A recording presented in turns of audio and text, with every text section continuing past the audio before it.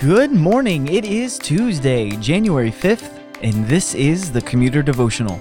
My name is Chuck, and I'm so glad that you have decided to join us today as we seek to engage our God in scripture and prayer before the busyness of our day begins. Yesterday, we started a brand new journey into the Gospel of Mark. This is a great time for folks to join us. It's a new year, and lots of people make resolutions to spend time in God's Word. But that's a hard habit to form. So if you know anyone who you think might benefit from some help, recommend the Commuter Devotional to them. We'd love to serve them. Let me read our passage for us today. I'll pray, and then we will dive right into it. This is Mark chapter 1, verses 2 and 3. As it is written in Isaiah the prophet, "Behold, I send my messenger before your face, who will prepare your way. The voice of one crying in the wilderness, prepare the way of the Lord, make his path straight." Let's pray together. Father God, help us to see you. Lord, we admit that we are bad seers. We miss things all the time that are right before our eyes. In this passage today, be with us and show us your heart in the words of Mark. Amen. Yesterday, we learned that Mark has a clear agenda to writing this book. He isn't just collecting a bunch of stories and putting them together. He's not just telling a narrative. He's writing for a purpose, and that purpose is to share the good news of Jesus Christ, who is the Son of God. Part of him doing that is showing how the Old Testament books point forward to this moment. And so in our passage today, Mark quotes from the book of Isaiah, a prophecy that is fulfilled in the appearance of John the Baptist, who we will learn much more about tomorrow. Isaiah prophesied that before Jesus' ministry would begin, there would be one who will prepare a way for him.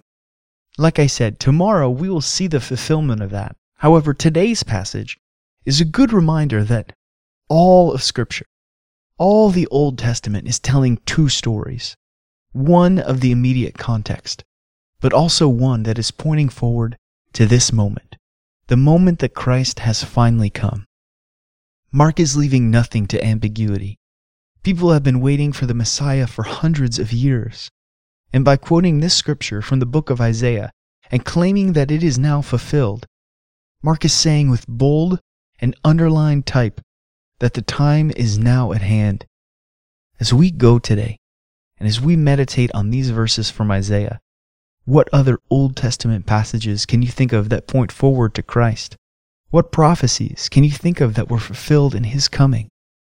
We are 3 verses into the Gospel of Mark, and already Jesus has been called the Christ, the Son of God, and the Lord.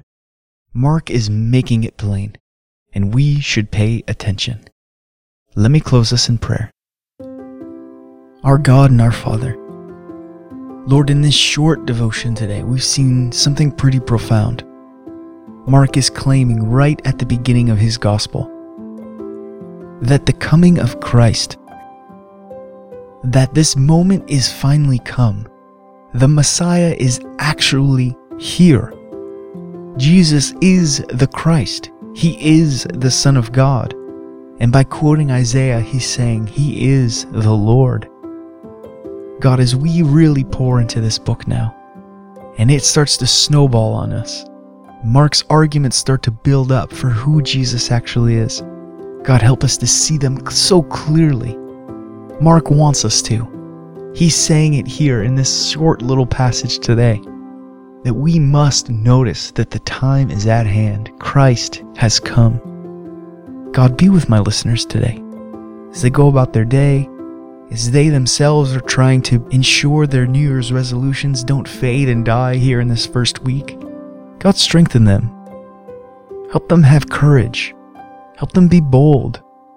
Help them to persevere on whatever they have planned for themselves and their families. God, help them to meditate on our passage today, to think through the Old Testament of all the prophecies and stories that point forward to Christ. God, we saw it just a little bit ago in the book of Daniel. All the times that Daniel is just like your son, Jesus. So God, as we go today, be with us. We love you. And we pray all these things in the name of the Father, and the Son, and the Holy Spirit. Amen. Go in peace.